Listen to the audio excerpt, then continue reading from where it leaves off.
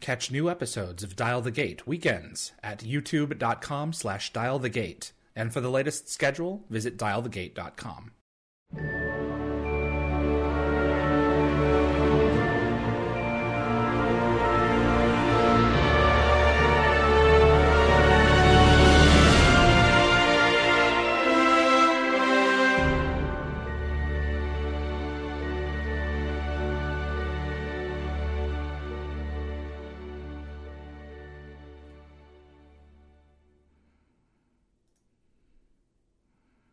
Welcome to episode 7 of Dial the Gate. My name is David Reed. Thank you so much for joining me, everyone who's out there live. We have 80 in there right now, and the last program ended with 250 with Paul McGillian. So thanks again to Paul. This episode, my hair is a mess. Sorry, folks. This episode, I have the honor and privilege of bringing in Mr. Dean Devlin, who was the co-writer and producer on the original Stargate feature film, one of my all-time movie heroes. So we're going to bring him in just a moment here. But before we get that started, I want to let you know how this is going to work. So after Dean comes in, I have a round of questions for him. The audience will be invited about midway through the show to submit their questions. You can do so right now in the YouTube live chat feed. And then at the end of the show, I have an amazing piece of fan art submitted by a Stargate fan. And it's this Stargate, I can't describe it. It's Stargate in a Japanese art style. It's absolutely beautiful, and I thought it would be perfect for this. So that's what we have. Before I get into bringing Dean into the show, if you'd like Stargate and you want to see more content like this on YouTube, it would mean a great deal if you click the like button. It really makes a difference with YouTube's algorithm and will definitely help the show grow its audience.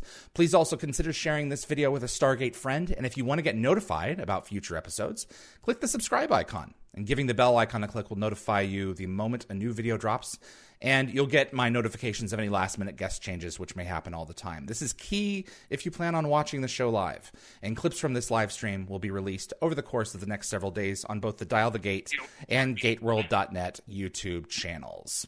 All right, without further ado, I'm going to bring in Mr. Dean Devlin. Hello, sir. Hi. Dean, this is such a pleasure. You are one of the reasons why I wanted... It's too early to say it's a pleasure yet. I think you should curb your enthusiasm a little bit and reserve that judgment for later in the show. I mean, it's you are one of my sci-fi heroes, and you have always been so very good about being there for the fans, and because you're a fan of sci-fi yourself. So totally. I appreciate you being here. What have you been working on lately? What's been going on? Well, we during this year of the pandemic, we've actually been shooting 3 TV series on 3 different continents. Wow. So we've been in the Philippines on a show called Almost Paradise. We're shooting The Outpost for the CW in Serbia. And we've just started our reboot of Leverage 2.0 that we are shooting in New Orleans right now. So it's been a wild year. My goodness. How do you keep it all straight? Just patience and sleep? Lot of caffeine. A lot of caffeine. This set behind you here, this is an image from one of your shows, right? Yes, this is one of the sets from Leverage. Okay. It's a virtual. I'm not actually on the set. Right, exactly. I ran into you not last fall, I believe, but the fall before. You were doing the promotion for Bad Samaritan. And you were walking through the convention floor. And I was like, oh my God, it's Dean Devlin. and you're doing your live show. Was that Denver or Long That was in Anaheim. In Anaheim, okay. Yeah, and I stopped you in the middle of your show and asked for a photo. And you were gracious enough to provide one, a selfie. And then after the panel for Bad Samaritan, I told you about a show that I was working on, a Stargate interview series, and you said, let's do it. And that particular one, went the way of the Dodo. MGM put it they closed that. But now I'm doing my own thing, and I really appreciate you you holding up your end of the bargain and saying, you know what, we can still talk. So this means a great deal. I loved that movie. It was a great thriller. And what I really loved about it was the notion that people who are good can still be led astray and can still do some pretty evil things, you know? And sometimes they have to be smacked in the side of the head and reminded that this is not the way to behave. Yeah.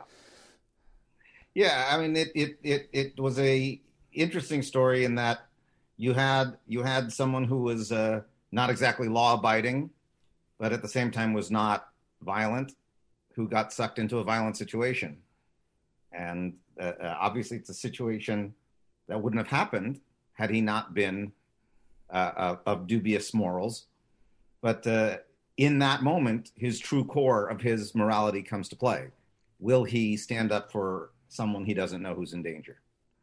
And in the process also say, yeah, by way of coming across this information and this individual, I was doing a bad thing. So in order to do the right thing, he must disclose what he's done and, you know, pay the piper accordingly. That's right. Yeah, it was a great film. Anyone out there who has not seen it, I totally recommend it.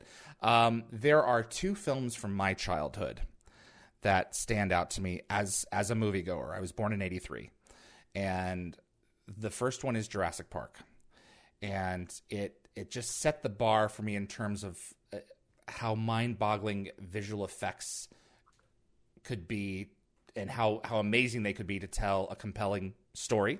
And sound and well acted and everything else. And then the second one for me, as a child going into the film, was, I bet you can guess the second one. Star Wars? Independence Day. Ah. 1996, 96, right? That's right. 1997. I loved that movie. It was fun. The casting was perfect. The visual effects were amazing. You didn't go all digital. You used models, you know, where it was appropriate. You used digital where it was appropriate, where I think, you know, more films that came out later should probably have done the same, you know. That film changed my life. It was such a fantastic experience. Do you have fond memories of that after all these years? You know, it's a movie that's hard to talk about because it's the only time in my life where every single thing went right from the very beginning to the very end. Really? And the whole time we were making the movie, we were waiting for the second shoe to drop. It's like, okay, it can't be this good. It can't be this. I mean, we wrote the script in 2 weeks. We sent it out to studios on a Wednesday. We were in pre-production on the following Monday. I mean, these things never happen, you know, and to get our dream cast, I mean, it was just, we had more fun than anyone should have with their clothes on. I mean, it was crazy. Did you believe the success of the film? Because it exploded. Well, we had a feeling that it would do better than our previous film, which was Stargate. Yeah. We thought this would do better than that, but we had no idea it was going to be, at that time, the #1 movie in the history of the world. That we didn't even dare to dream about. Yeah. It was insane. And I bought all the memorabilia from that, all the discs, the floppy disks that came out with all the games on it. It really was the perfect film. I really think even today I'll go back and I'll watch it on my big screen and it holds up better, I think, than it did. The visual effects certainly look more amazing than they did on the VCR cassette tapes and everything else. It's one of those. The only thing that doesn't hold up for some reason is the helicopter blades. Somehow in the transfer from film to video, they get real wonky. And really? Yeah, one day I'd love to go fix that. Okay, absolutely. It's pretty much the way it looked at the time. You were 15 when Star Wars came out in 1977. 13. You were 13? Wait, wasn't I 13? No. 77? No, you're right. I was 15. That's right. I was 15. Tell us. I think I hadn't turned 15 yet because it was March, right? Yeah, it was March. Weren't you going to turn 16 that year? Or okay. Anyway. No. Yeah. So I would turn 15 that year in August. Understood. Okay. You were at the first showing, the first night. Tell Well, us. it was the afternoon. It was the first Oh, showing, okay. The and it afternoon. was in the afternoon. I was number 9 in line, and I had no idea what it was I was going to see.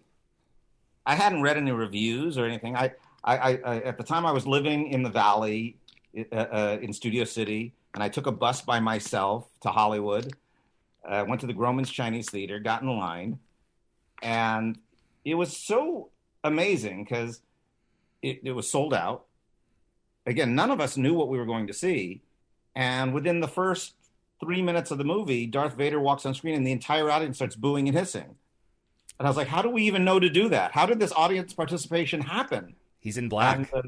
it changed my life. Yeah. Yeah, absolutely. I there is something about that franchise and how it just is bulletproof and withstanding the test of time. And I think there are elements inside of it from Joseph Campbell that I think Lucas really keyed in on, and a lot of samurai movies as well. It just has that perfect combination that just have generations coming back to it again and again. Yeah, it was a remarkable film, and I mean that whole first trilogy for me was just spectacular. But it's interesting because I know we're going to get into Stargate at some point Right. here. Yeah. But, when you do have something like a Star Wars where the fans connect to it so deeply and passionately, you ultimately end up with a fan base that is almost impossible to please. That's true. Because their own imaginations and their own investments are so deep. I mean, I find it very interesting as each one of these new Star Wars movies comes out, and to see how they get savaged and loved at the same time. And I'm always surprised how rarely I'm in agreement with most people on it. And the fact that people can love one movie and hate the other and just still keep coming back for more is a real tribute to how deep that love is for that fan base. It shows how you can't really get upset over something that you don't care about. Yeah, that's true. It shows that the fan base has taken it and made it, from my experience, it's almost a religious event going and seeing one of those movies. Yeah. It's like going into church and just having this thing, a presence wash over you, and to be elevated and transformed through storytelling is a wonderful experience. So it's really interesting. That my eldest daughter, when she was really young, I turned her on to Star Wars, and she fell in love with it. She wanted to have Star Wars stuff on her bed, and I'll never forget when she ended up going to school for being a girl who liked Star Wars. And she ended up feeling embarrassed about liking Star Wars because of this pressure. And she kind of like rebelled against it afterwards. And I thought it was such an interesting thing that, I guess at that age, the boys wanted it to be theirs. Right. They didn't want the girls to share in it. It was such an interesting thing. No, I think Carrie was a fine example of, it's for everyone. For sure. Dean, who are your personal heroes? People in your life, people literary, people of the film and television industry?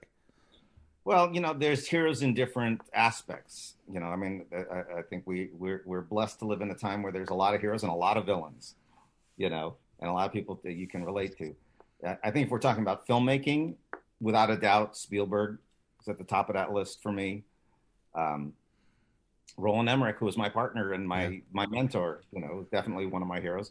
My father, who was a filmmaker, was definitely one of my heroes. And that's really kind of the path I went down. But then I also, I was really motivated by the films of Francois Truffaut, Scorsese, Woody Allen, James Cameron, So there's a lot of heroes in my life. Who set you on the course to becoming the man you are? Who was the most influential? Probably my father. We had such a contentious relationship in that my father was a movie producer and he hated the movie business. Really? He hated it. And he literally forbade me from being in it. Oh, there you go. And we went over a year without speaking because I was going to do it with or without his permission. and ultimately he accepted the fact that there was no turning me away from it. But I think those early lessons from him on what made it so miserable for him, so that I could create a path for myself that would not be miserable, and his advice and his wisdom was really helpful for avoiding a lot of the traps that can happen in the entertainment business. Wow. Tell us about creating Stargate. You co-wrote it with Emmerich. Mm-hmm. Which of you came up with the idea of the gate itself originally? Neither of us. So what happened was this. I was an actor in a movie that Roland had done. And I had ended up, it's a long story, but I ended up doing some rewriting on that. And he ended up liking my writing. And we started to work together doing scripts. And as we were looking at projects to do, he kept telling me about a project that he had been working on since he was in film school called Necropole. And what it was about was, it was about a spaceship that was buried underneath the Great Pyramid of Giza. And he had these great scenes where these children are lured there at night and they vanish and everything. But he'd never really flushed it out. But he really loved this idea of a spaceship buried under the Great Pyramid of Giza. And I had been working on something that was very rough in my head that I jokingly would call Lawrence of Arabia in outer space. And in mine, it was a good guy, bad guy who were chasing each other in space, and they go through a wormhole. But the good guy, he hesitates for 5 seconds before he follows him in. But those 5 seconds end up being 30 years on the other side when he lands. And by then, the villain has taken over this other world. There's a time change. Okay. So that was my project.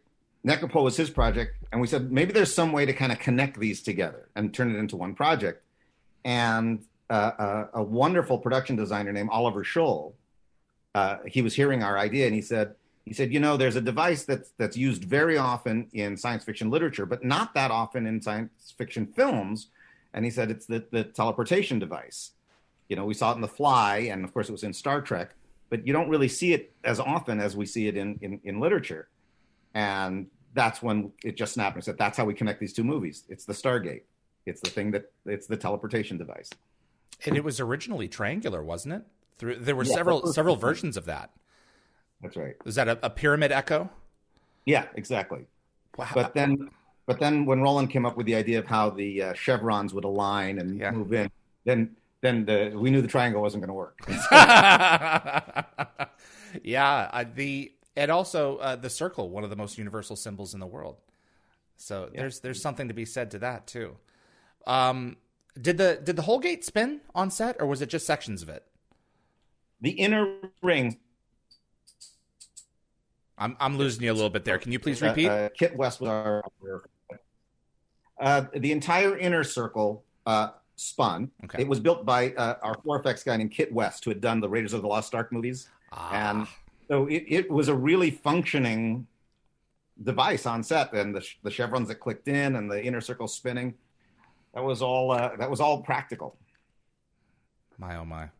And so if I can go down the rabbit hole in terms of minutia, you'd be like, I don't know, man. This was 30 years. Well, there are 7 chevrons in the sequence, but there are 9 on the gate. Were there plans for the other 2 chevrons? Was it just a design aesthetic? The 9 looked better? No. The original plan of the movie was to do 3 movies. And so there was going to be 3 major addresses. And that's why we needed the 9. But we never got to do parts 2 and 3. Got it. So the second film would have included an 8 chevron address? Well, it would have included one of the other chevrons that was not in the original. Ah, I see. So one of the chevrons is for one. Okay, interesting. So each chevron had, of the 3 that were remaining on the end, had to do with a different location. Yeah. Exactly. Okay. So the Stargate was going to go in other places. Yeah. We had big plans for it, but we never got to explore it. What were there any other contenders for the roles of Jack and Daniel, or were Russell and Spader the ones from the beginning?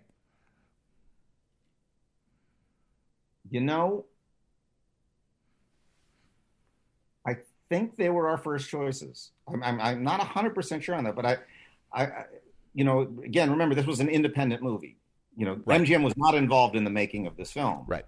And so a lot of this had to do with how do we get the money to make this film? And I'll never forget when we were talking about trying to figure out big stars, there was kind of like, well, who's your wish list? And, as a guy who, grew up on Kurt Russell movies, man, I can't imagine anyone better than Kurt Russell. And he actually turned the film down several times before he finally said yes. What made him say yes? Did you adjust something, or money. Was it a schedule thing? It was money. It was. Okay. We just kept offering him more money until he finally said yes. And I'll never forget. He came into the office after he'd said yes, and he said, "Look, guys, I just want you to know that the kind of money you're offering me is incredible, and I'm really grateful. And even though I think that this is a really stupid movie, I'm gonna work my butt off on it because you're paying me so much." So he left the office, and we kind of were like, "Wait, do we really want him in the movie?" This guy did Big Trouble in Little China, Well, but what we found out later was he'd been given the wrong script. That the reason he turned it down is somehow somebody had sent him the very first draft, which was awful. God. Roland and I had worked on this thing for years, and I don't know how the first draft got to him, but the first draft was almost like a high school kid wrote the first draft. Right. So when we finally gave him the shooting draft, he was like, "Oh, this is really much better." And how much money could you have saved at the right script? Unbelievable. Oh, my gosh. But he was a joy. He was an absolute joy to work with. I mean, he told us the truth. That guy worked his butt off on it. He was 1,000% committed. I mean, you could see his performance in the movie. He was totally committed. Even when we were doing really goofy stuff, he was on board, man, and it was great. Him and Spader. My favorite scene from that movie is him, is Spader going to him and saying, I don't want to die. These men don't want to die, and these people don't want to die. It's a shame that you're in such a hurry to. And they have that heart-to-heart connection where Jack admits to Daniel, "This is the reason I'm here. My kid's gone." Did the story of a father who lost his son come from any place specific?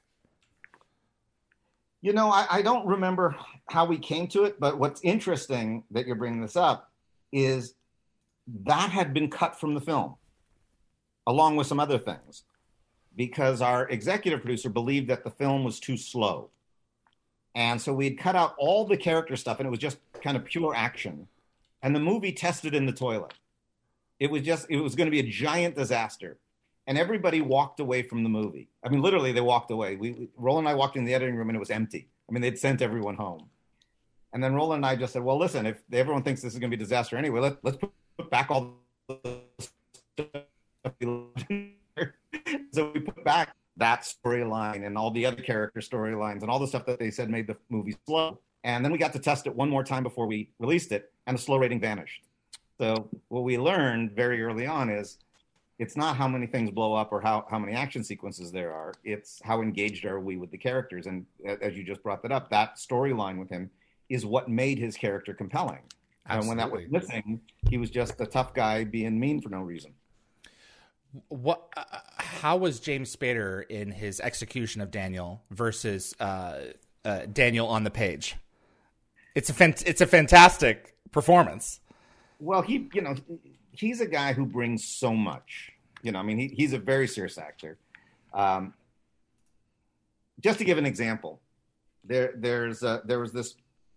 There's this old joke that they always have in screenwriting where the writer will write, "The army marches over the hill," and then it's a 15-minute sequence of armies, right? Yeah, go do that. Yeah. I had kind of done that in that I wrote in the script, "They walk through the Stargate." That's all it said in the script. Literally one line, "They walk through the Stargate." But of course, when you see the film, the first group goes through, and then Kurt Russell lifts his gun, and then he goes through, but the last person is Spader. The inquisitive one. Yeah, and when we went to shoot it, he stopped at the water, and he put his hands in, and then he pulled his hands out, and he looked at his hands. And meanwhile, Jeff Oken, who was our effects supervisor, is yelling in my ear, "We can't hold the effect that long. Tell him he can't do that." No, this is going to be, yeah. Like, shut up. We'll figure it out. Live while it's happening? literally while we were shooting it, he's Oh like my going, God. "We can't do this. We can't do this." And of course, it's my favorite moment in the entire movie, and that was not in the script. And it was there's dozens of things like that Spader brought, where he would just be the character, and suddenly this magic would happen that we'd never intended. Was it his intent to rip the one page of the newspaper away from the guard? It's like little things like that. Yeah, exactly. That was absolutely all him.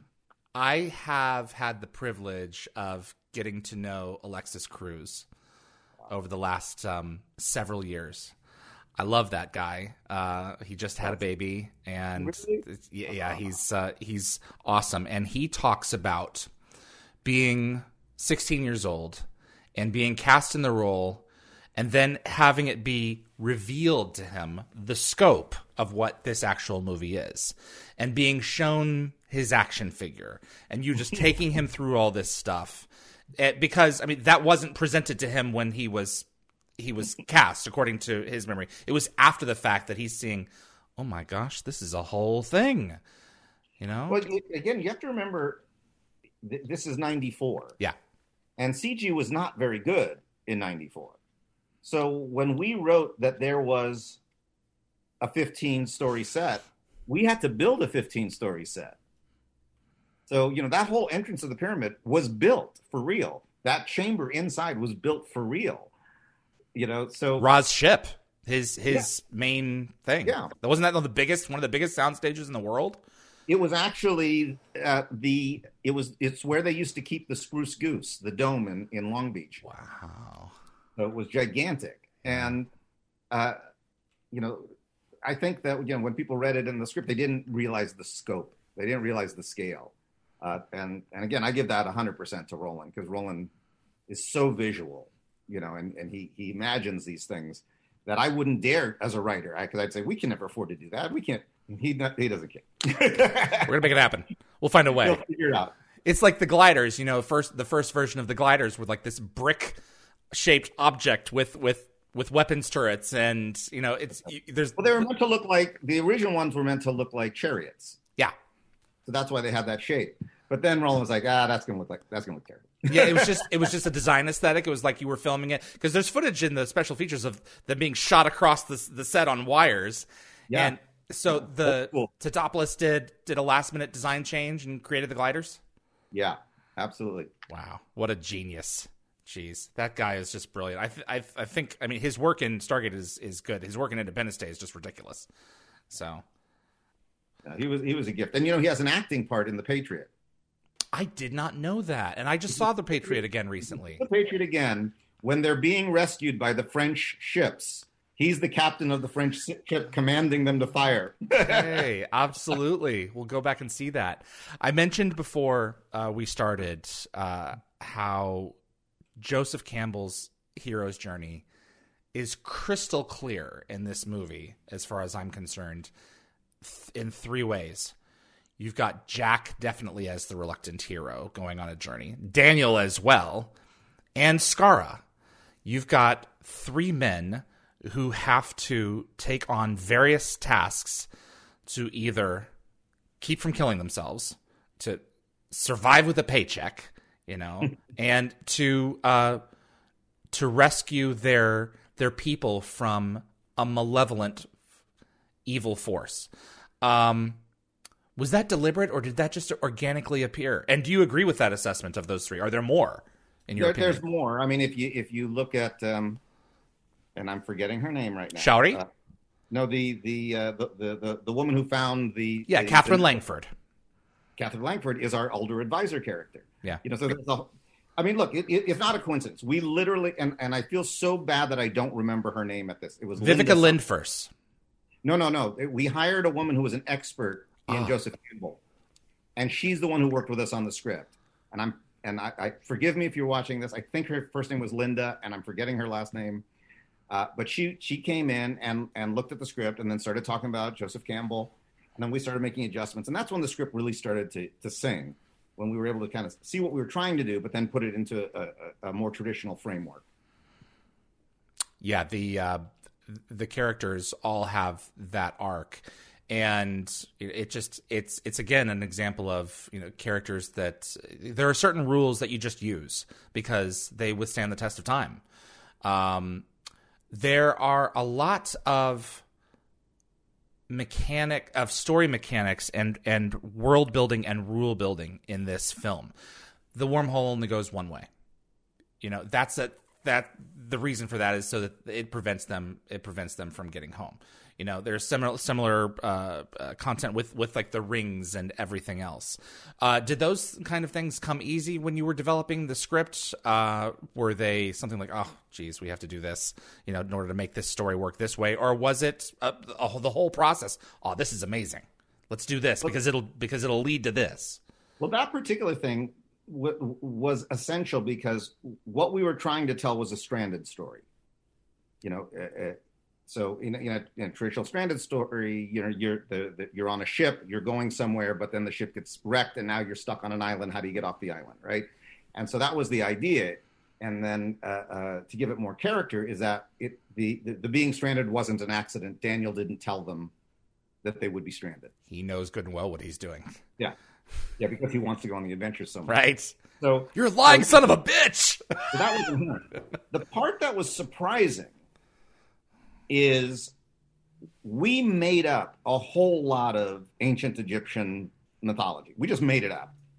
And then we hired an expert from UCLA to come in, Stuart, forget me.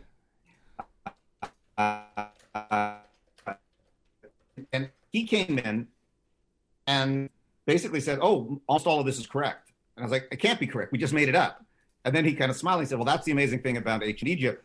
If you go in with almost any theory, you will go there and you'll find evidence to support your theory. And then he actually created the recreation of the ancient Egyptian, which doesn't exist. And I'll never forget our executive producer was so angry when he found out how much money I'd spent to recreate a language that no one on earth would know if it was real or not real. And I kept telling him, no, it's important. It's important. He goes, it needs to be correct. Block, no one will know. And I said, trust me, it's important. And I'll never forget, before the movie came out, I was doing the tour of all the science fiction conventions. And there was enormous hesitancy to support Stargate before it came out, mostly because we had the word star in the title.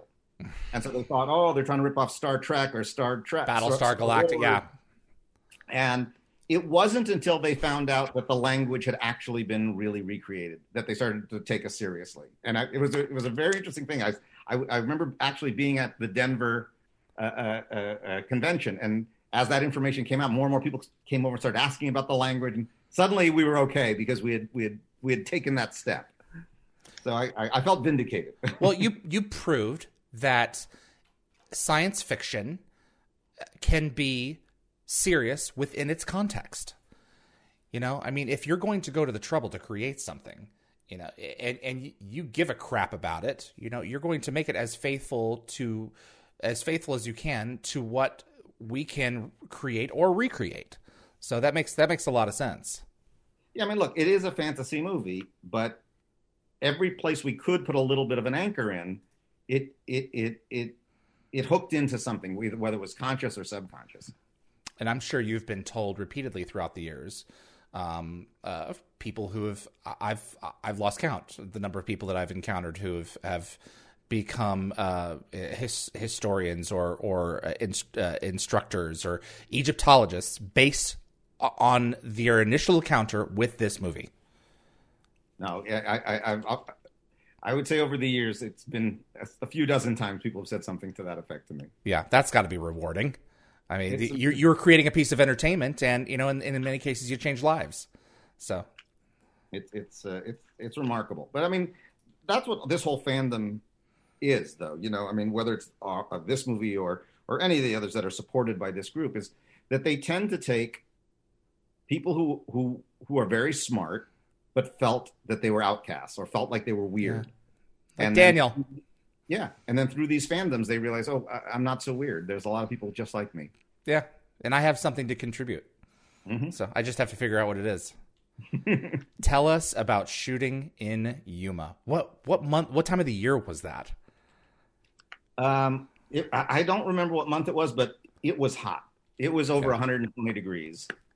and we had PAs with big water barrels strapped to their back, and they had sprayers like the kind you would normally do to put like insecticide on plants, and they would just walk down and spray down the extras because it was so hot, and we had several collapse in the heat that we had to take to the hospital, and it was insane. And you had horse that got to wear the costume. You know, that was one of those Clydesdale horses, like you see the Michelob for the message, yeah. You know, and that Clydesdale horse had this huge costume on in that heat. You know, so we were constantly keeping keeping that horse watered down and cooled down, and it was nuts. And the logistical issues of, you know, something so ridiculous and you know, important, and when you think about it, because the camera's going there, of wiping away footprints in the sand, you know, carrying the. You know, I mean, today you would just erase it digitally; it wouldn't be a problem. We couldn't do that then. And I remember at one point, Roland had this brilliant idea. He said, "We'll get a helicopter, and it'll just blow the sand." So we brought in this helicopter, and it was a disaster. Oh my God. And then I remember one day, you know, there's that great moment where Kasuf screams at the top of the hill, and he runs the battle down cry. And they all follow him. Well, take one of that. We had 9 cameras going, and what we should have said to the extras is just follow Kasuf. What we ended up saying to the extras was run straight towards the camera, but there were 9 cameras. So he goes, "Hi-ya!" and he goes running down the hill, and everybody disperses. And by the time Kasuf got to the bottom of the hill, he was alone. Meanwhile, the entire sand dune was completely ruined because there were footprints everywhere. And, you know, we had to move to another sand dune and do it all over again. So it didn't bother resetting. That's the next one. Let's go over there. They're all the same. We had no choice. Oh, my God. That's fantastic. Eric was exceptional in that role, you know, and he's done his CV is a mile long at 10-point font. You know, what a talented actor. I would imagine, and maybe you did write it in, the amount of humor that he brought in, so much of that had to have been him. Well, you know, I mean, we always try to put humor in wherever possible. Right. Once we realized we had someone with his gift, it was just, oh, let's crank it up. Let's just crank it up. Absolutely. I was so surprised years later in finding out that there was going to be that there were 2 more films in the original trilogy planned, because there's so few movies these days that end with the end, and Stargate does. I was like, that was good, you know? And then I found out that you wanted to do 2 more. For the original trilogy, is there anything that you can say about what you wanted to do with it? I'd love to hear whatever you're willing to say. You just told earlier that there were 2 other locations that were planned. So a location for each additional movie. I'll say this just because I don't think we're ever going to get to do it. Right. So, you know, there are 2 different places on Earth that are famous for pyramids. You know, and one was an Egyptian, and our second was going to be a Mayan culture. Okay. So not necessarily Ra's race again. He was the last of his race for good. Yeah. And then the third was going to tie in almost every mystery that we've ever had on Earth, whether it was Bigfoot or the Yeti, or we were going to tie everything into a larger mythology. Tapestry. Yeah. And it was going to be so much fun. It was going to be so wild, but we never got to go there. We never got to explore it. Was it the TV franchise, the success of the TV franchise, that where MGM was like, no, we're just not interested in doing it this direction? What was it, money? What was the biggest factor in not pursuing that? It was the television show. Okay. I mean, what had happened was, again, the film was made entirely independently. There was no studio involved. So MGM agreed to release the film when no one else would release it because no one believed in the movie. And the week before the movie opened, the people who had financed the movie, which was a group out of France, they were so sure that they had a bomb, they sold the movie to MGM for $5 million. So then MGM owned the movie. And I'm guessing even in that money, that was a steal at that time, right? Oh, yeah. Well, it's a movie that cost $50 million. $50 million. uh, and it made over 200 million at that time. It was the largest October opening in history at that time, and so MGM now owned it, and they decided they wanted to do a TV series. Roland and I went in to meet with them to talk about the series, and they said, "Oh, we don't really want you guys involved." And we were like, "Really?" Okay. And they went on their own. Okay. And so it was a very painful thing for a long time because you're watching something that you gave somebody birth else to. raise your children. You know what I mean? Yeah. So it was very hard, and that's why it was so interesting because I was very hostile to the series, especially because I don't blame you. But the first couple episodes of the series had full frontal nudity. Yeah. And I was like, that's not Stargate. Yeah. Do you guys have any idea what show we're doing? Yeah. Even Brad Wright had a problem with that. That was Showtime. Showtime said, if you want this, it has to have that. And then they never did it again. And the final cut of Children of the Gods, they took it out. So yeah. So I had kind of, rebelled again. I was angry that the studio had cut us out of it, that they didn't want to do the movies. But what was interesting is that many years later, it was obvious to me that even though I had not been watching the show, that they must have been doing something right, because you don't get to live that long. You don't get to have that many fans. You don't get that kind of passion unless you've done a really good show. 17 seasons, 350 episodes. Something's working.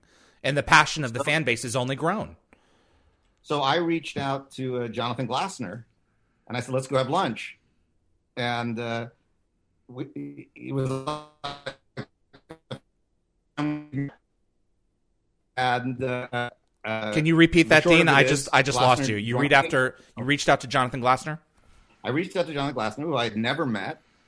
And as you said, 17 seasons of Stargate. And we go out and we have lunch and we hit it off. And next thing I know, he and I are doing The Outpost together. Absolutely. And he and I've actually talked about a very different Stargate idea, and I hope one day I can talk to MGM about it as a series. So as a series, not the reboot trilogy that you were working. No, I think that ship has sailed. Okay, I think it's sailed. I want to speak a little bit on that. You hired Nicholas Wright and James Woods. My understanding and this may be rumor, but I was in LA at a props warehouse at the time, selling off a lot of the original Stargate props, and I knew people who said that they had friends in the industry where they were building new helmets. I mean, it got that far. They were according to them, they were building new prototype helmets for a new Stargate. How far did that go? Well, that may have happened. What basically happened is the script for the movies came out right after the sequel of Independence Day, and the making of the Independence Day sequel was for me a terrible experience. Really? Okay. And then when I read the script of where we were going with Stargate, I basically just lost interest. I thought, I don't like working at studios. I don't have a good time doing that. I like being independent. I don't like the direction where the script's going, and I basically bowed out. Okay. And then I know they went on for a little while after that, so they may have gotten that far, but I wasn't involved anymore at that point. But a script for the first reboot film exists. Yes. Okay. Interesting. Did it include any of the characters from the original, or was it? Okay. Yeah. No, it was the original characters, but then kind of with this other global warming idea that felt heavy-handed to me. Okay. And would it have been a straight reboot, or would it have honored the content that had come before from the original film? From the original film, there was a lot being pulled from that, but then it, like I said, it went in a whole other direction and didn't at all connect with the series. Got it. So I think that was another thing that could have been very, very tough for the fans. It's so frustrating, that development hell, so much stuff lives there in the industry. Some things get out and get made radically different to what they were meant to be. And some things, like Independence Day, it just all came together. What a legacy, though, with this franchise. I would have so been interested to see what your take would have been with the property going in the direction that you had wanted to, despite the fact that I love the TV property as well. And I think that there's room in the multiverse for all of it. Well, that's the beauty of Stargate, is that between all the series and the movie and the different worlds, is that there's a lot of stories that can be told. I mean, honestly, I think if there ever was a property that lent itself to a cinematic universe, it's Stargate, and it hasn't really been exploited. And that's why I said, when Glasser and I started talking about how to do a Stargate that was not stepping on the toes of anything else, right, we came up with something and got very excited about it. But then COVID hit, and we never had a chance to tell anyone. So who knows? Maybe next year we'll sit down with MGM and pitch him. Oh, so that was my next question then. So I mean, COVID notwithstanding and everything else that's going on, Stargate is not off the table forever for you. I think the features are. Okay. But I think under the right situation, I would consider doing a series again. Okay. If it was the right show and it, and done in the right way. I'm in a kind of crazy, fortunate place in my life where I've been able to work somewhat independently, and not everybody likes the stuff I do, but I like it, and that's you kind have of to make it for you first. Yeah, that's kind of heaven when you get to do the stuff that you like doing, and then it gets embraced. So yeah, if we could set up something like that, I would go back to it. And also, I just love working with Jonathan. He's been great. I mean, he's cool. We're gonna have 46 episodes of Outpost soon that we've done together now, and I just love his work. Absolutely, I do too. I have some fan questions here that have been submitted, if you don't mind.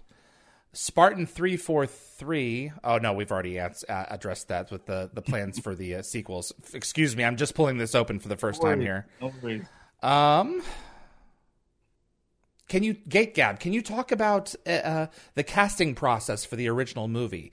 Any of the characters that we haven't discussed that surprised you when they were brought to life? We were having a lot of trouble finding our female lead, Shaori.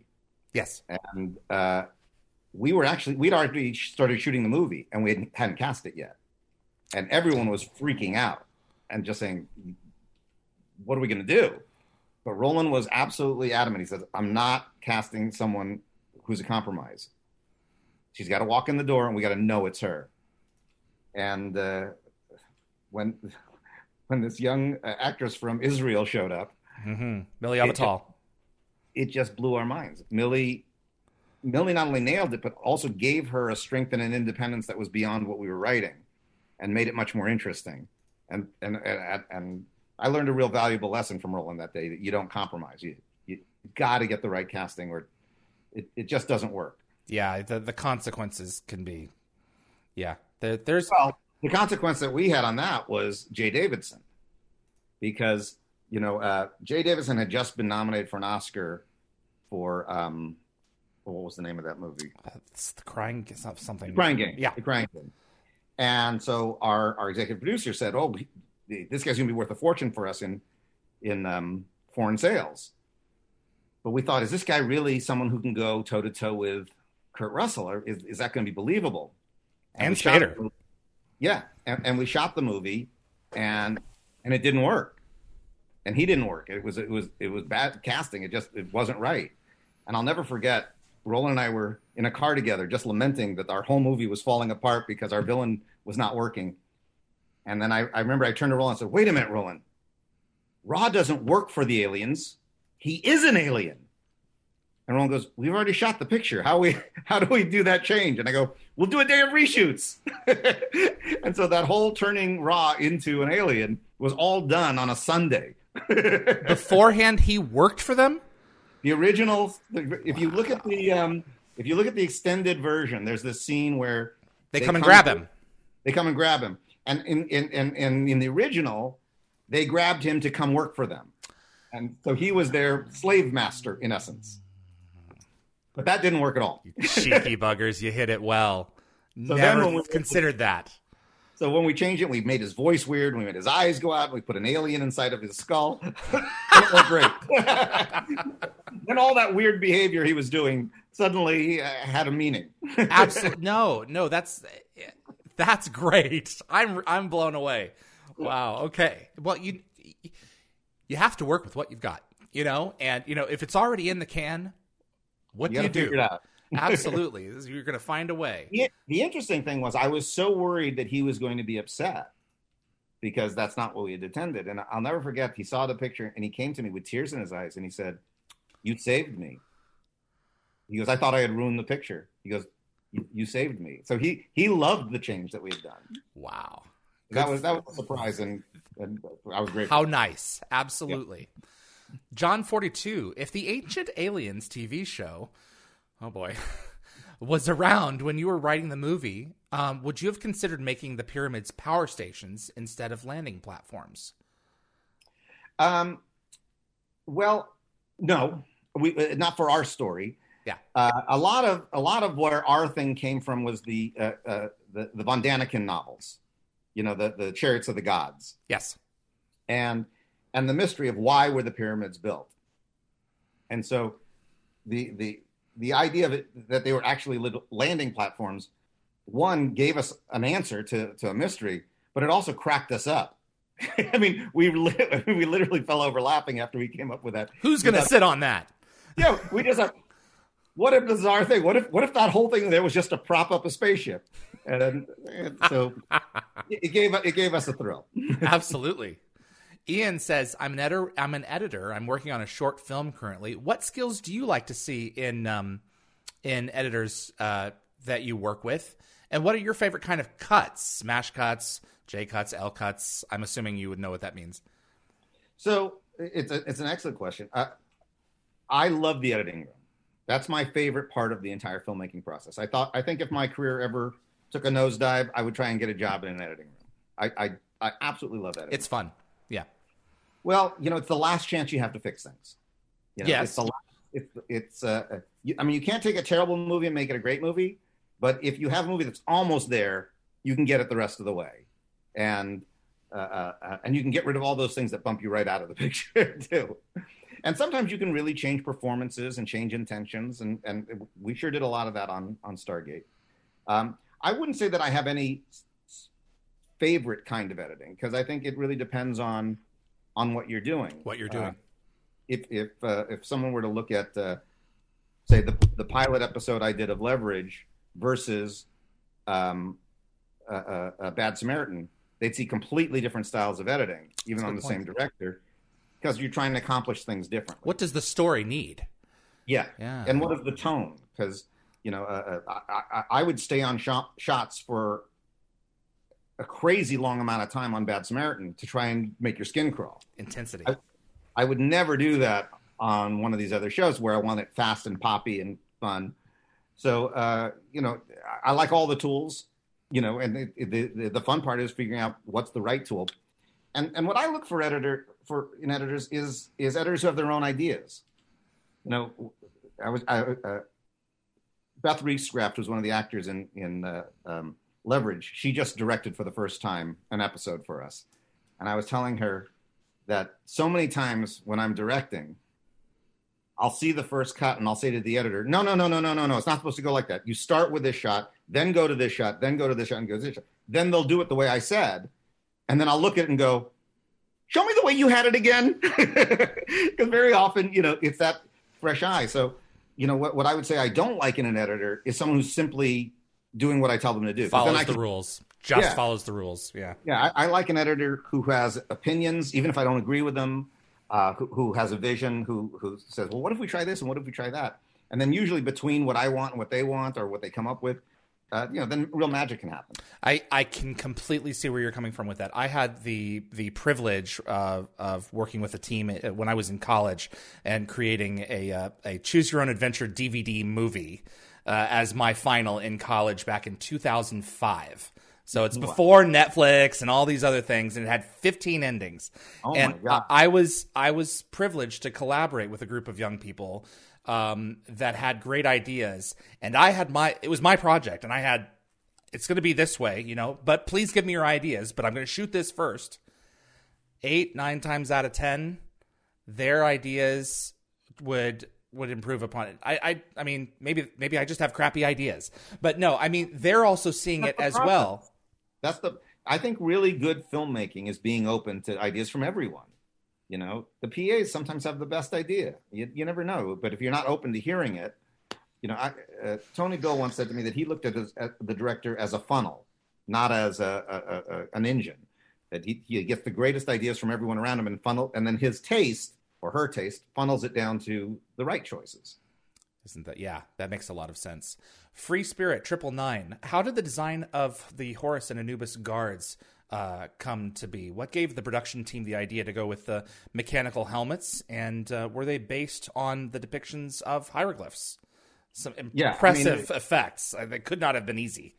Well, that was actually the first CG that Roland and I had ever done, because we couldn't figure out a way to make the helmets actually do any of that. Right. And it was an effects house called Kleiser Walzak, and they designed how the mechanics worked, and the visual was designed by Tatopoulos. Yeah. But it was a scary thing because we didn't know if that was going to work. Your camera's moving. The actors are moving. It's an intensive. I can't imagine how much that cost. In those days, it was really cutting edge. It was one of the few things we did that was cutting edge, because most of the stuff we did was kind of old-fashioned techniques because of the budget we had. That was the one thing where we couldn't figure out any other way to do it. And the director Randall Kleiser, it was actually his that did those effects. Can you back up, Dean? Director Randall Kleiser, what now? It was his brother whose company did those digital effects. So yeah, I was real proud of that part. But it was a tricky design because obviously we had to do something that represented, the original designs of Horus and Anubis that you'd seen on hieroglyphics forever. But we needed to have that hidden, that they're not really gods. It's a facade to hide the person underneath. Just press this little button right here. Gibb says, and of course that's Jaimin Hunso. So yes, exactly. Before he was big. So years later, when Spielberg said he discovered him, not so fast. No, not at all. We found him in a cattle call, and we had him. Right. Absolutely, and what a career he's had. I love watching his stuff. He's a force. Gibb says, given the advancements in tech, how or what would you have done differently in production if you made the film today? I think we would have made, as big as it was, I think we would have made it bigger. I think we would have made the cities bigger. We'd have done more set extension. I think things like that, just to give it more lush. When you saw all the extras lined up, most of those were sticks with costumes on them.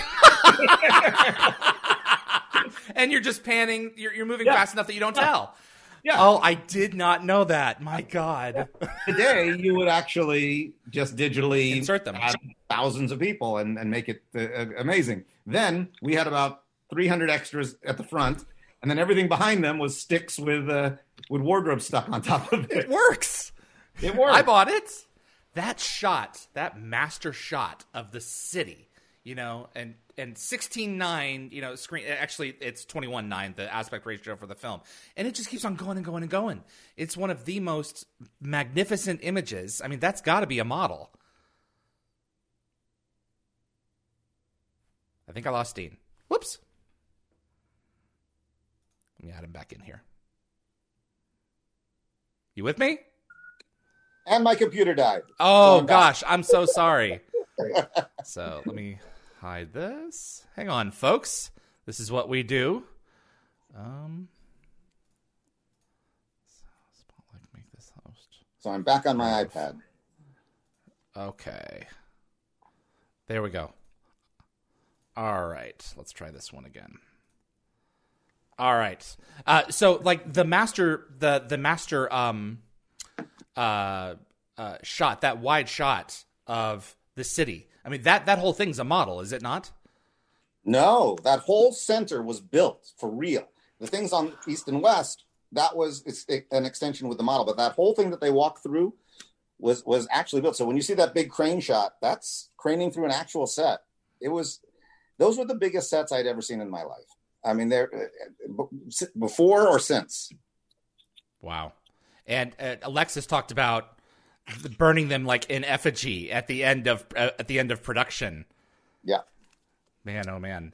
So the city was never a model for the wide shot at all? Yes, because when we had that dust storm come, yes, we built a model for that. Okay. And that first big wide shot was a combination of the real set with the model. Got it. Okay. Absolutely. Give me just a moment here to I have to set everything back up just a little bit. I apologize. I'm juggling a couple of different things at once here. Okay. Perfect. Let me see here. Was Egyptian mythology always meant to be at the center of the movie's story, or were other ideas explored for the initial film? You said Mayan would have eventually come later.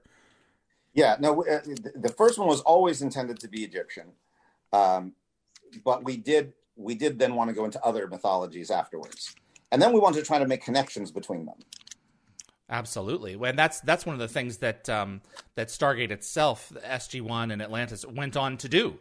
So they Atlantis mythology. One of the guys in Daniel's audience brings up Men from Atlantis, and SG-1 eventually went on to do that. So it's interesting that and it makes sense that a lot of those elements would have been in your story anyway. So had you had the chance to explore that. All right. Do you believe that, Teresa McAllister, do you believe it's possible that technology exists on Earth hidden somewhere? Possible? Yes. Probable? No. Okay.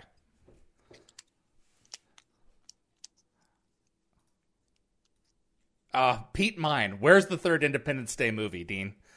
The way you set it up in the end, it's a fair question. Well, I'll tell you this. The original version that I wrote with Roland Emmerich was actually 2 scripts. The 96 movie, or the one with Independence Day 2? Independence Day 2, when we actually submitted it, we actually submitted part 2 and 3. Got it. 2 full scripts written. But in those scripts, we had Will Smith. Ah, okay. And when Will Smith changed his mind and decided he didn't want to do the film, then the first script got rewritten dramatically. So I don't really know where part 3 would have gone. I see. I really wish we could have shot the version that we wrote, because it was interesting, because when we first handed it into the studio, they said it was the best first draft of anything they'd ever seen. And then by the time we made the movie, it was a radically different film. Is it just because along the way you had to compromise, or along the way things just changed by the nature of the nature of the beasts is what it is? Well, I think the first thing was not having Will Smith. Yeah. And that really changed it a lot, and changed where the focus was. And then once Will Smith was not there, then there were a whole lot of voices involved in development that, because remember, when we did the first movie, Roland and I wrote it ourselves.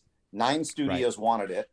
And when we sold it, we had total creative control. To do the sequel, suddenly we didn't own our own movie anymore. And we had to please a lot of different voices that, frankly, I don't think ever really understood Independence Day. We had notes from the studio saying, well, you can't do comedy today because it's not modern. I was like, but Independence Day is borderline comedy. Requires comedy. That's what makes the glue. Yeah, I mean, that's what made it fun, is like we acknowledged what was silly and said, just go with it. Yeah. And everyone did and had fun.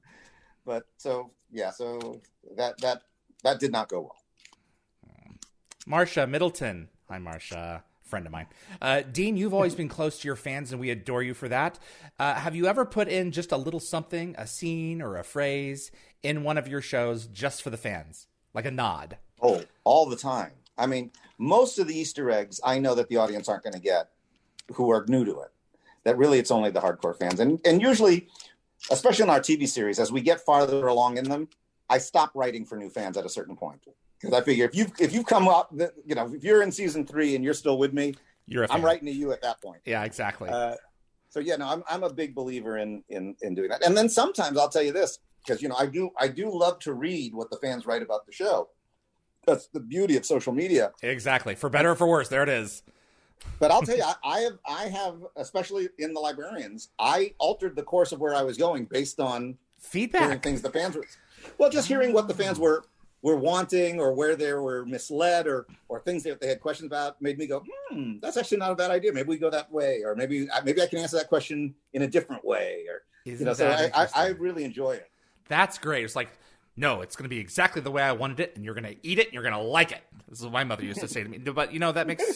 But as long as it's still, from a place of where your vision is, why not, Yeah, I mean, look, I think when people plan out 5 seasons of a show, they're missing out on the best part of the creative process, because often the actors are going to do things that you didn't expect. And it's going to create... In the original Leverage, we never really planned for Hardison and Parker to have a love affair. But when we saw them on screen together, there was magic. And we said, oh, it made sense. Wait a minute. This is going somewhere. Let's explore it. Absolutely. And I remember also on Leverage, there was a moment where Tim Hutton, when they mentioned his father, he turned and his eyes got all...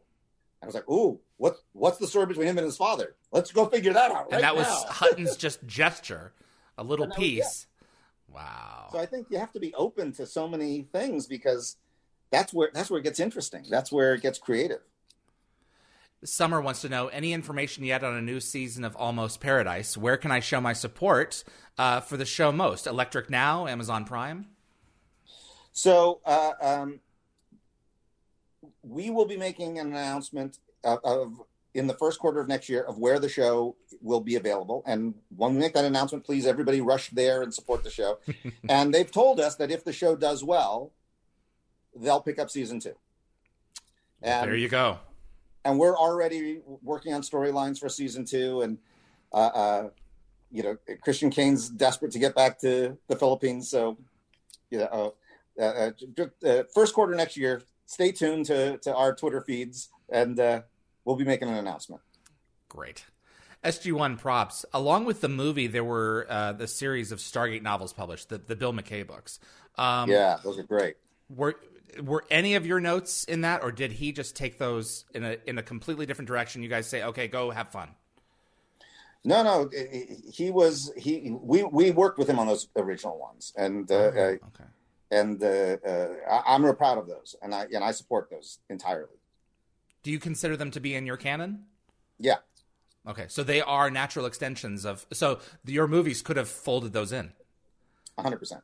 Wow. Okay, yeah. I did not know that. Wow. There's a lot of fans who have read them and loved them. I have not actually read them, so I'm going to have to go read them now. They're quite good. He's a really good writer. He's really engaging. All right, absolutely. And someone brought up Electric Now, and I had not been aware of Electric Now before you had mentioned it in our email exchange leading up to this interview. What can you tell us about it? So, what we came to realize is that we had these wonderful fan bases. We had this great fan base for Leverage. We had a great fan base for the Librarians. We had a cool fan base for the Triangle. And I thought, we need to have some one-stop shop where everyone can go and congregate. And so we created a free streaming app, but because it's free, it has commercials. Right. But it's absolutely free to download, free to watch. And it has all the shows that Electric has made and all the shows that we have distribution rights to. And we're adding new content all the time. We're still working out some of the bugs on the app. So, right, you have to start somewhere. But we've got some big changes happening very soon. We're about to add about 200 hours more of content. Wow. And I think in a time where everybody's paying a lot of money for their streaming services, it's nice to be able to get additional content that you don't have to pay for. And the fun thing with Electric Now is it has, for those of us who like the old school, just turn on your television and have stuff on, it has a live channel that plays 24/7. And it has a program guide in the app to tell you what's on. And it has our movies, it has our TV shows, and it has our podcast network. And that kind of exploded. We really surprised, but we launched the Inglorious Trek-Spurts, which is our podcast to Star Trek. Yes. And I recognize some of the people in that. I watched, I was like, I know that guy. Oh, this is good. Yeah. And we've had amazing guests on it, and they've got something like 25,000 subscribers now. So it's just nuts. Wow. Do you think that Dial the Gate could find a place there? I think Dial the Gate needs to be on Electric Now. I think you need to put it on our channel. Not exclusively. You can still put it other places, but I think syndicate. You should be on our place. Okay. 100%. Absolutely. I'm definitely very open to pursuing that. And excellent. We would love to have you. I would love to. Dean, this has been a treat. I have been looking forward to this for weeks now, and I hope that fans have enjoyed this as much as I have. We're already at nearly 1,000 playbacks, so the interest in this franchise and in your work has not gone away. It is an evergreen piece of art that, in many cases, is more relevant now today than when it was when it came out, in terms of the questions that it asks, in terms of making us question who we are and what our potential can be as individuals and where our place, frankly, is in the universe. And your work has changed my life, and it means a great deal to me to be able to sit down with you and talk with you about it. Well, I've had a lot of fun, and I'm so excited that your podcast has been blowing up. And I hope to see it keep growing. But, I think the thing is why your podcast is doing so well is kind of what I think has been the reason that I've been able to have success, is that I actually really like the stuff I make. And that passion becomes infectious. And I think your passion is infectious. And that's why when people see this, it's genuine. And it's not just something the studio is paid for to promote their work. It's actual passion. It's actual love. And nothing is more infectious than that. Well, I appreciate you, sir, and I do appreciate you taking the time. And we're just getting started here, and I think that there's still a lot left to do. And I'd love to have you back on in 2021. You got it. Thank you so very much. You be well and take care of yourself. Bye-bye. Mr. Dean Devlin, everyone. My word. I'm over the moon right now. Wow. Okay. Thank you so much for everyone for sticking around. This has been this interview here was one of the reasons that I wanted to do this podcast to begin with. And when he said yes, I was like, well, I mean, we're going to go to town on this one. And thank you again, Dean, for that. So, fan art. I love this piece. I saw it on the internet and I said, I've got to reach out to the artist because I want it for my show. Kyger Nico. She says, I made this piece because every time I feel uneasy, I like painting in a Chinese and Japanese art style. They're simple in composition and relaxing to create. Every brushstroke has character. For this one, the reason was the same, and after seeing many fans ask for Stargate back, I wanted to challenge myself by creating a fan art piece in a style I have so much fun with. The style of the show didn't match my painting style, but that was the challenge I liked trying out. To make them match and give off the same vibe as the times SG-1 goes through the gate to a foreign planet. Everything feels foreign to not only them, but for the watchers as well. And if you notice, the symbols in the painting are the symbols to Earth to match the style. Thank you, Kyger, for submitting this. And you can submit your own original art, make sure it's yours, at dialthegateshow@gmail.com. Kyger, I will also be putting a link to her store where you can buy a copy of this print after the show. So give me just a minute here, and I will update that link to the to Kyger's store as well. Okay, to business on a couple of things before I let you guys know. We are in beginnings of week 3 of this project, and it's becoming very evident to me very quickly that there needs to be a little bit more in place moving forward. Someone commented in the threads in one of the YouTube feeds. They said you need to use the YouTube marker tool and put in markers where there are specific moments. I don't have time for that, unfortunately. And the next answer is, well, find someone who does. I mean, I can't allow control to that content because that's specifically The YouTube side of things I need control of. However, I have registered dialthegatearchive.com. And with dialthegatearchive.com, I am going to need archivists. I need at least 2 or 3. A web dev. I need someone who has experience in wikis. And we are going to take each episode of Stargate and give it a landing page. And each episode of Dial the Gate and the episodes that come and give them a landing page.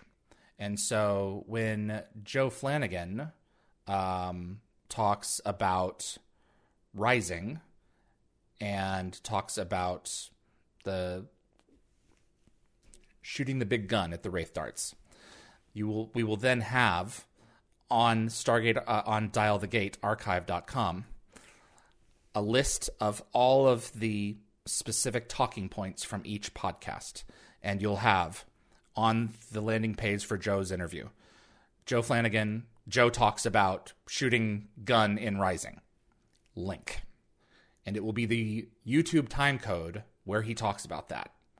Also in the Rising listing for the episode, it will be copied there as well. And in the Rising listing for Rising parts 1 and 2, it will have every beat from Dial the Gate where everyone has ever mentioned or brought up that episode. Martin Wood, we're going to be having the director on, so his comments will be broken down based on topic and links so that you can go and watch it. That's what makes Dial the Gate a true oral history. I'm not going to worry about transcribing. I'm convinced that in the next 15 to 20 years, YouTube will have an algorithm that will transcribe perfectly, and you just have to go in and touch it up here and there.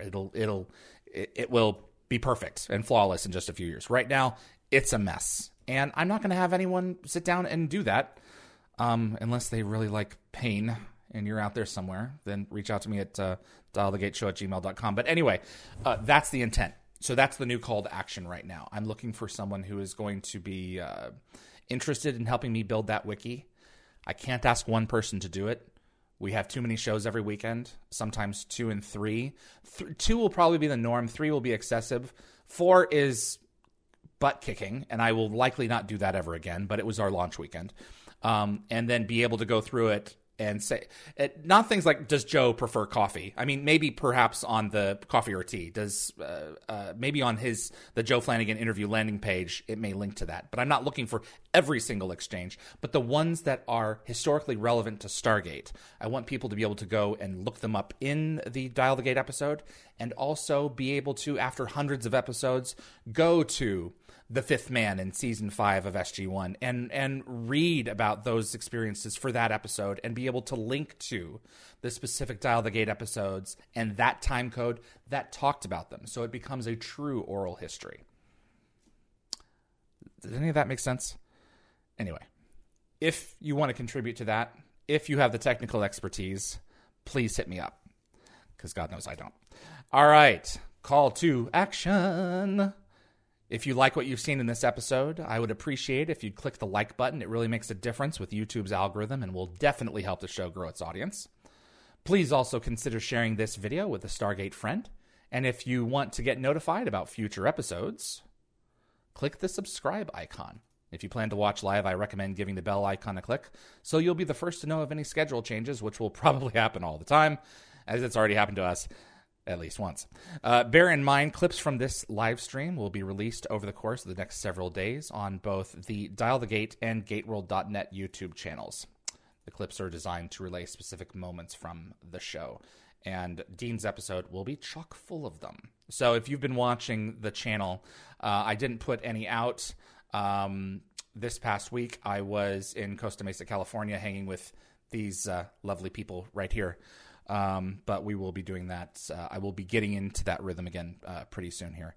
Thank you again to Dean. Thank you to my moderators, Tracy, Keith, Ian Summer. You guys, I couldn't do this without you.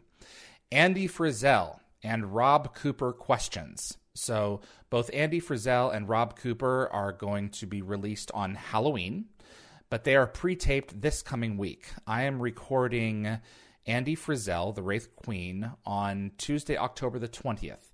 If you have questions for Andy, go to dialthegate.com, not on your mobile device, but on a desktop or laptop, and go to the bottom and submit a question to Andy Frizzell by October the 19th.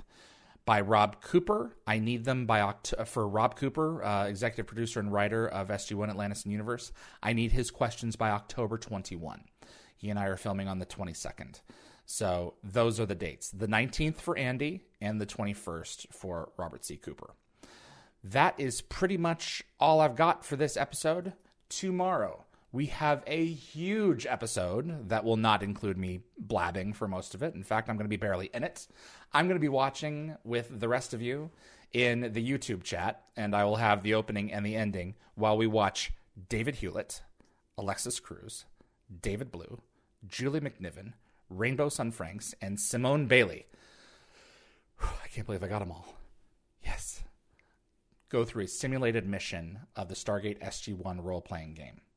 The Stargate RPG has been doing its Kickstarter now for the past several days. They've hit milestone after milestone. Still a long way to go to some of the stretch goals, and I know what a couple of the stretch goals are, and we need to really unlock those. But tomorrow at, is it 2 p.m.? I don't even know what time my own show is. 2 p.m. Pacific time, that role-playing game with the 6 Stargate actors and a game master and 2 of the folks from Wyvern are going to be in real time, and it is going to be a hoot. I know for a fact David Hewlett has been practicing, so he's probably going to blow us all away. But yes, that's tomorrow, so I hope to see you all back here at 2 p.m. Pacific time for that program. Thanks again to Dean Devlin, and thank you all for watching the program and making it a part of your weekend, or if you're time shifting later on in the week. I cannot believe that we are already at 2,000 subscribers. That says to me that this thing is working, and that there are Stargate fans out there yet who are hungry for this new content. A lot of them are discovering it on the streaming services for the first time, and we are grateful that you're with us, and we're grateful that you have found the show. That's all I've got. We'll be back tomorrow for a 2.5, 3-hour gaming session, so stay tuned. I am David Reed for Dial the Gate. I'll see you on the other side. Dial the Gate is hosted and executive produced by David Reed. The producer is Darren Sumner. Co-produced by Linda Fury. The composer is Neil Acree. Animations by Bryce Orrs. The production assistant is Jennifer Kirby. Moderators include Summer Roy, Keith O'Mell, Tracy Noller, Jeremy Heiner, Reese M., and Anthony Rowling. Logo design by Deborah J. Bell. Additional effects by Thomas Tots, with contributions by model makers Chris Baker, Stephen Barr, Kevin Zabo, and Tom Paris. The archivists are Linda Fury, Zachary Adams, and Fred Eric Marcoux. For general inquiries for submissions, please contact us at dialthegateshow@gmail.com. Visit our website for the upcoming schedule, as well as an archive of our past episodes at dialthegate.com.